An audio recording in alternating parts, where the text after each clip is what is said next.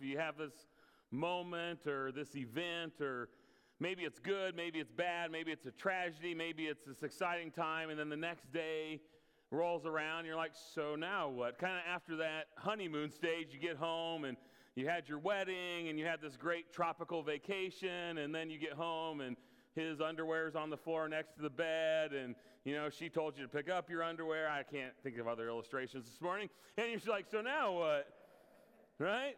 And honestly, I had that feeling when I came to Christ. I gave my life to Jesus my freshman year of college, fully surrendered to him. And I remember the day that I made that decision public. It was at a little church in Tilden, Nebraska. And I came forward at the end of the sermon. We had planned on it that day. And during the service, I literally left the sanctuary 3 different times to get sick. I have no idea to this day why I was so nervous, but I knew it was this momentous, life-changing day for me. And I came forward, and we went to the back, and my buddy from college baptized me into Christ. He dropped me in the baptistry. Water went everywhere, and then he drained the baptistry and flooded the church. So the church remembers it too. And I came out of that, and I do remember a physical, emotional change. Like, I remember feeling different. I can't explain it other than the Holy Spirit dwelling in me and knowing that the life I used to live was buried, and there was a new life that I was going to live, and I was committing to live for Jesus. But then Monday came, and honestly, there was a huge part of me that went, so now what? And so now what do I do now that Jesus has saved me? What's next? And I want to be really, really clear this morning with something before we dive in to Philippians chapter 2. We're going to be in verses 12 through 18 this morning, and I want to be really clear ahead of time with something, so I want you to hear this clearly. There is nothing that you or I can do to earn our salvation. It is by grace alone. Jesus did all the work at the cross for you and for me. That's called justification.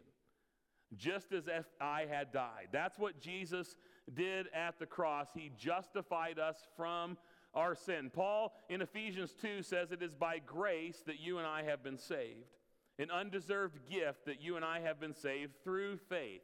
This is not your doing, it's not my doing, it's a gift of God. It's not a result of works so that none of us can boast and say that we saved ourselves. We are God's workmanship. We're created in Jesus for good works, which God prepared beforehand that we should walk in them. There's nothing that you and I could do to earn or work for our salvation. What you and I are going to talk about this morning, and what Paul talks about in our text, is a word we've been using a lot in this letter of the Philippians: sanctification. Sanctification is in light of our salvation. We are becoming more like Jesus, working towards Christ-likeness. We cannot work for our salvation, but Paul will tell us this morning that we can work out of our salvation to be more like Jesus. Bible commentator Steve Lawson says it this way. I thought this was one of the best things I'd ever read. I'd never heard it worded this way before, and I really, really liked it. He says in the Bible that word salvation is represented in 3 different ways. There's past, present, and future. And he said these 3 designations in Scripture are justification, sanctification, and glorification. And what he says is that in justification, believers are saved immediately from the penalty of sin. When we give our life to Jesus, we are saved immediately from the penalty of sin. That's justification. Sanctification is when we are being saved progressively from the power and the practice of sin. That's right now. Now that I've given my life to Jesus, I'm learning to live like Jesus, powered by the Holy Spirit, in a way that makes sin's power and the practice of sin in my life go away. That's sanctification. In glorification, when Jesus returns or I go to be with him, you and I will be saved ultimately and eternally from the presence of sin. So there's a moment in our life when we give our life to Jesus that we are justified. We are saved from the penalty of sin then and forever because of what Jesus has done. You and I, what we're going to talk about today, are daily being sanctified from the power and presence of sin, the power and practice of sin in our lives. We're learning to live like Jesus, and there will be a day when Jesus returns or we go to be with him as followers of Christ that we will be glorified like Jesus and we will be saved forever from the presence of sin. Sin will exist no more. And the passage that you and I are going to walk through this morning, just verse by verse in Philippians 2, is probably one of the best, most concise teachings on sanctification found in Scripture. But I want to be clear with one more thing before we dive in this morning. This teaching that Paul is giving us this morning is addressed exclusively to Christians. Paul is writing this section and this letter, and it is meant exclusively for followers of Jesus. Not a word of what we are talking about in this text this morning when we talk about sanctification applies to a person who does not believe in Jesus. And if you're here this morning and you're not a follower of Jesus yet, you're not a believer in Jesus yet, can I just tell you, we're glad you're here. And I think God has something in this teaching this morning that will encourage you, that may challenge you, and that will move in you. But I want to be really clear. What Paul is talking about this morning, he is addressing people who have decided and given their life to Jesus. You have to be justified by Christ before the Holy Spirit will dwell in you as a follower of Jesus and begin the work of making you more like Jesus. In other words, this morning, you can't live like Jesus if you haven't given your life to Jesus. And if you're here this morning and that's you, can I tell you one more thing from the church? We don't expect you to. We don't expect you to live like Jesus if you don't know him and if you've never given your life to him.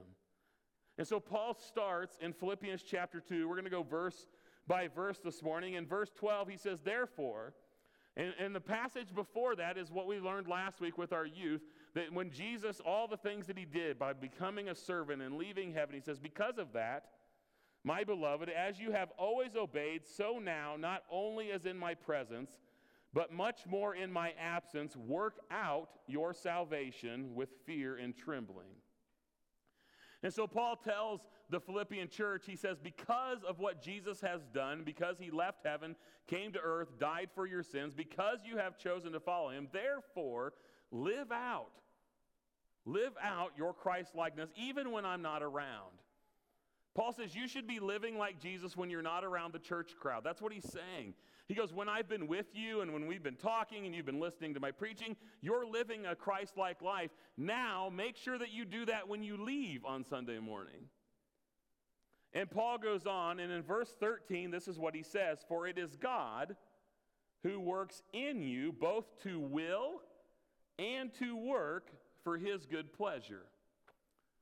And Paul tells us the first thing that you and I need to know about sanctification this morning is it's God that does the work.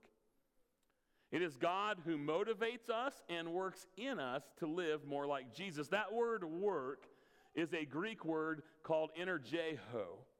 And it's the word that we get our word energy from. And the idea that Paul is talking about in this passage is this divine energy from God that provokes human work for God. The process is initiated by God, but our work is a response to the energy that you and I have from God given to us through the Holy Spirit. This word carried the meaning of working something to completion.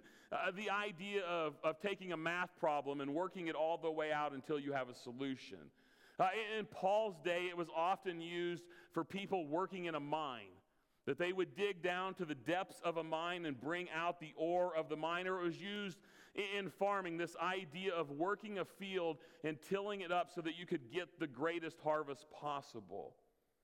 And what Paul tells us is that living like Jesus, working out of our salvation to be more like Christ, is empowered by the Holy Spirit, and it's the Holy Spirit in us who's mining out Christ-likeness in the depths of our soul. He's going to cultivate and churn up our life so that we can produce a harvest that looks like Jesus. Psalm 127, the writer said, unless God builds the house, then you're building in vain. Unless the Lord watches over the city, then you're staying up and watching in vain. And what Paul reminds us in this passage is unless it's God doing the work, trying to live like Jesus is done in vain. It has to be God working in us. When you and I become followers of Jesus, when we're born again, as Scripture says, God takes our old heart out, one that was hardened and resistant to the things of God, and He gives us a new heart, a softened heart led by the Holy Spirit that is open to the things and the teachings and the convictions of God and His Word. The prophet Ezekiel in chapter 36 talked about this when he said, I will sprinkle clean water on you, and you'll be clean from all your uncleanness. And from all your idols I will cleanse you, and I will give you a new heart, and a new spirit I will put within you. And I'll remove that heart of stone that you had before from your flesh, and I'll give you a softened heart, a heart of flesh, and I'll put my spirit within you. And I will cause you to walk in my statutes and be careful to obey my rules. God promises, as a follower of Christ, that He'll do that work in us. And so, can I ask this morning, church, are you and I putting ourselves in places where God can most easily work on us? I was reminded of that this week. This is not a story I want to share. But this week, we bought a bus for CSF. I didn't want to buy a bus. I don't like buses. I don't ride on buses. I have this weird thing where I get sick on buses. So like for years, I was like coaching sports, and I would make somebody else ride the bus with the team, and I'd fall behind in my car because I throw up on buses. It's weird. It's quirky. I'm a delicate flower. Just let it go. All right? And so... But I was thinking about that this week. So we bought this 25-passenger bus a year ago. COVID hit. We haven't been able to use it. And so CSF is getting ready to take a mission trip to Kentucky next week. So we took the bus in, had the oil changed, and I told the guy, I said, put it up on the lift and make sure everything's attached and working so we know it's roadworthy. That's the worst phrase I should have ever used in my life, put it up on the lift. Because when you put something up on the lift, you see all the things that are wrong with it. Can I just tell you, there's a lot of things wrong with that bus. If you're looking for a bus, I have one for sale. And you're just not allowed to crawl underneath it. And but he found all these things. And the reality is, it really is a good thing. Because we shouldn't have been taking it out on the road because it wasn't what it looked like. There was internal rust that we couldn't see until they put it up on this lift and dug in there. There were hoses and things that were bad that we couldn't have told it until we put it up there. So we shouldn't have been taking it out on the road. And so my question for you and me this morning as a follower of Jesus is, are we putting ourselves up on the lift?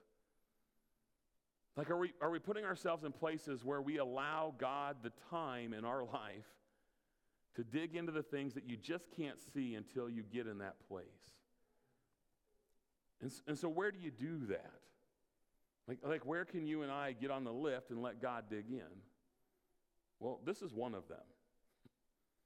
Like church is one of the places that you can come, and this should be a time that through God's Word, through worship, through the Holy Spirit, through our time of communion, when you examine yourself, that God gets you on the lift, and hopefully the Holy Spirit is doing work in you. When we gather together in community, that's where God can do His work. And it's done in your quiet time. It's a daily thing where you sit with God and you listen and you dig into His Word and you read Scripture and you pray, and then we shut up and we let God talk. And it's in accountability when we have people in our lives who know us better than we know ourselves, and we give them permission to dig into the things of our life and ask the hard questions through mentors in your small group. All those things are places where God can get you on the lift and dig into your life to make you and me more like Jesus. Well, Paul goes on, and in verses 14 and 15, he says this. He says, do all things. I really do not like that word all. Without grumbling or disputing, that you may be blameless and innocent children of God without blemish in the midst of a crooked and twisted generation, among whom you shine as lights in the world. And Paul tells us that as a follower of Jesus, we're called to stand out. We're told to be different than those who don't know Jesus. And I did some digging this week in my study, and again, I wished I wouldn't have because it became incredibly convicting. Because I hear the word grumbling and complaining, disputing, like I think of like you and me, right? Like complaining is when I come to you and tell you something I don't like, and I'm like, I honestly don't do that a ton other than at home. Shh, over there. And so But that word grumbling, in the Greek, the word actually means murmuring or muttering, and the idea is private complaining under your breath. I'm like, oh, right? Now I'm complaining, right? I've just sinned, I'm telling you not to sin, right? But that's what Paul says. He says it's not even, if you think you get by because you don't complain to other people, Paul says, no, as a follower of Jesus, I shouldn't even be complaining to myself. And that second word, disputes, or some translations say complaining, and what it means is it's a contentious spirit. What that word really means is an attitude or a tone when we talk about things. It identifies a person who questions what is done, but does it in a way that is certainly not honoring to God. Like, we know what that is, right? Like, it's okay to question things, but when we do it in a tone or an attitude that makes other people feel terrible, that's not godly. And he says that's what that is. Paul says as a follower of Jesus, we're not supposed to do that because we're supposed to be different than the world. And see, the question this morning is not, will we be tempted to do that? Like, spoiler alert, you will. Some of you are tempted right now, right? This sermon is terrible, right? That's what you're thinking. But that's the thing. See, the hard part for me is I think we live in a culture now where I would suggest that complaining and grumbling is actually the common language, right? I mean, we live in a world and a culture now in this country and in our time where complaining has become the common language. It's what we do. So the question is not will we be tempted? That's not the question. The question is, as followers of Jesus, what will we do when we're tempted to go along and speak like the culture? When we're tempted to complain about everything and grumble about what we don't like? Because Jesus said as a follower of him, we're not supposed to do that. Paul says that's not what a follower of Jesus looks like. John Newton, the guy who wrote Amazing Grace, likened it to this. He said, he likened complaining to this idea. He said, imagine a man who inherited for nothing. He inherited this $1 million estate. This gorgeous estate with land and houses and buildings, and he got it all for free. But he lived across the country, and this estate was in New York, and so he hopped in his carriage, and his carriage carried him all the way across the country. No trouble with it, no sickness. He made it all the way within a mile of his destination. And with 1 mile to go, his carriage breaks down. And so he has to get out and he has to walk the last mile to this amazing estate that someone has gifted to him. He said, now imagine if you were walking with this person, what would you think if he started to complain?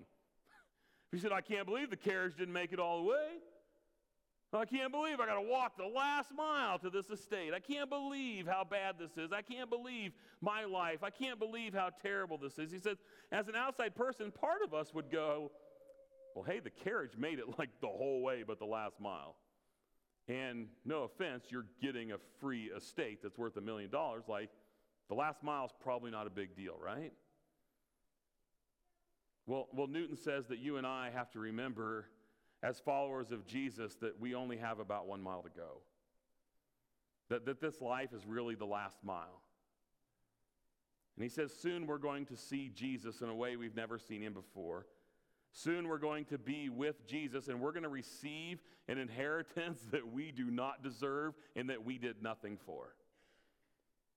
So if we have to walk a hard mile before we get there, he says we probably should be doing that with a song and not with a complaint. See, you and I have to realize as followers of Jesus that the world is watching. That's what Paul's telling us. The world is watching. And to be honest, the world is looking for holes to poke in Christianity. And the first place they're looking is in the lives of followers of Jesus. So when our conversations, when our social media, when our interactions with other people are filled with complaining and negativity and hopelessness and slanderous talk, you and I lose our distinctiveness as followers of Jesus. We don't look any different than the rest of the world who does not know him. And I think you and I this morning have to remember the incredible opportunity we get. We get to make an eternal difference in somebody's life. And sometimes the best way to do that is just to simply speak and live differently than people who don't know Jesus. That's all we have to do sometimes, is to live and speak differently than the rest of the culture, and a watching world will go, why? Why do you do that? And we can literally change someone's eternal destination. Jesus said in Matthew 5, that's why we're a light to the world. You can't hide us on a hill. You don't put us under a basket. He says you put it on a stand and it gives light to the whole house. In the same way, as a follower of Jesus, let your light shine before others so they may see your good works and give glory to the God the Father in heaven. So let me ask you a tough question this morning, Journey. Let me ask you to wrestle with a question that I'm wrestling with. What does the world who does not know Jesus see when they look at the church who does? Let me say that one more time this morning. What does the watching world who does not know Jesus see when they look at the church who does? If someone followed you and me as a follower of Jesus around for a week, and they followed someone else who doesn't know Jesus around for the same week, would they be able to pick out which one knows Jesus and which one doesn't? Would they be able to tell the real deal? It kind of reminded me, this has been years and years ago, my wife tried to sneak in some caffeine-free Diet Mountain Dew into our house. Like, come on. What kind of freak drinks caffeine-free Mountain Dew? Right? And she claimed that, you can't tell the difference anyway, just drink it. And I said, no, I can taste the caffeine. And so she put one in a glass and another, a regular one, the nectar of the gods, in the other one. And I drank it, and I go, that one's got caffeine and that one doesn't. And she just shook her head and walked away. And because I could taste it. I'm just telling you, all right? You can taste the caffeine, okay? One is a drink of the devil, and the other one is what we drink. It flows in the rivers of heaven, okay? And I could tell, like I could taste it. There is a distinctiveness in the other. The Bible tells us that as followers of Jesus, that people should see us and taste the goodness of the Lord. They should smell it on you. The Bible says that we're the aroma of God. People should be able to look at your life and mine and go, yeah, that's the real deal. And they look at other people and go, yeah, that's Jesus free, right? There's no Jesus in that. There's something different. I can tell. And Paul says that's part of living for Jesus. We're called to be the real deal. And Paul finishes this section of Scripture. In verse 16, he says, you do this by holding fast to the word of life, so that in the day of Christ I will be proud that I did not run or labor in vain, even if I myself am poured out as a drink offering upon the sacrificial offering of your faith. I am glad and I rejoice with you all. Likewise, you also should be glad and rejoice with me. Paul sums this up this morning in this way. He says, living like Jesus, this is what it is. He says, hold fast to the word of God. Let the word of God be your guide and your compass. Finish this life strong and leave a legacy that lives on after you're gone, that points people to Jesus even after you've went to be with Jesus. Hold fast to the word of God, finish strong, leave a legacy. And I think what Paul's reminding us this morning, church, is that it's really easy to have all that excitement, all that movement and all that thing at an event, or in a moment on Sunday morning, or at a camp, or on one of those things where we're not around the world. It's really easy to have all that excitement and go, here we go. But it's a whole other ball game when Monday comes. And we have to live faithfully and consistently like Jesus when the church isn't watching. Paul said in Corinthians 10 that whatever you do, whether you eat or drink or whatever you do it all for the glory of God. 1 John chapter 2 says, this is how we know that we have come to know Jesus. Don't miss this. A few weeks ago, we talked about how the way the world knows that we follow Jesus is by how we love each other. That's what Jesus said. And then a couple weeks ago, we talked about how a sign that we've walked out of the grave into life is the way we work together. John says that. But John goes on and he says this in chapter 2. He says, this is how we know. This is how I know that I have come to know Jesus. This is how I know that Jesus is doing a transforming work in my life. If I keep his commandments. John says, whoever says I know Jesus but does not keep his commandments is a liar. And he says, the truth isn't in you. He says, but whoever keeps his word, in him truly the love of God is perfected. What a great promise. That when you and I obey Jesus, when we live like Jesus, God's love is perfected in us. He says, this we may know that this is how we know we're in Jesus. That whoever says he abides in Jesus will walk in the same way in which Jesus walks. We'll love like Jesus, we'll live like Jesus, we'll speak like Jesus, and that will lead people to Jesus. That will leave a legacy that lives on after you're gone. That's why we live for Jesus. Not so people can look at us and go, boy, I like that. He's a good-looking guy. He looks just like Jesus. In fact, when you live like Jesus, there will be a lot of people who ridicule, mock, and scorn you.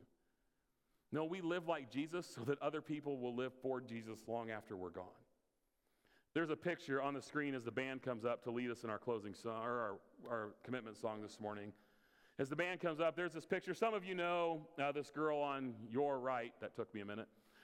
That's Tristan Sell. Some of you know her. She was a college student here when I was the campus minister in Wayne. She's one of our favorites. And Tristan was a student leader. And I had the honor, Tristan's sophomore year, to baptize her into Christ. And Tristan sent me this picture a couple weeks ago.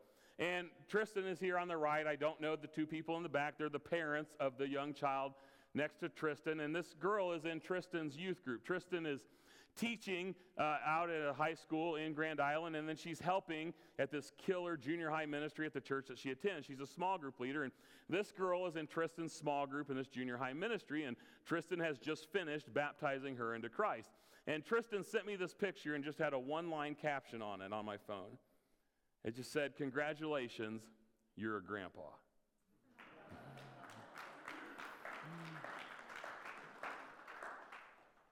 Can I tell you, church, that's the best thing anybody's ever said to me. That's the best thing. That by the grace of God and by the transforming power of Jesus, and that alone, God used me to impact somebody's life, and then God used them to impact somebody else's. All because Jesus does a transforming work in us when we let him. And church, can I just tell you, I want more grandchildren. I want more grandchildren in my life. I want more grandchildren for you. And I want more grandchildren for our church. And it starts by giving your life to Jesus. And then daily deciding to live for Jesus by his power and by his leading. And as we get ready to sing this morning, church, I would just ask you to join me in committing to do that. To let Jesus do a transforming work in your life and mine so that others might know who he is. And I believe what Paul says in verse 6 of chapter 1. Paul says, I'm sure of this, and I am too, that Jesus, who began a good work in us here, he's going to bring it to completion on the day that he returns. And so this morning, I just invite you, I invite us together to surrender to Jesus, to let him work in us to be more like Jesus, so that we can bring others to Jesus. Let's do that. Let's commit to that, and let's worship Jesus as we stand and sing.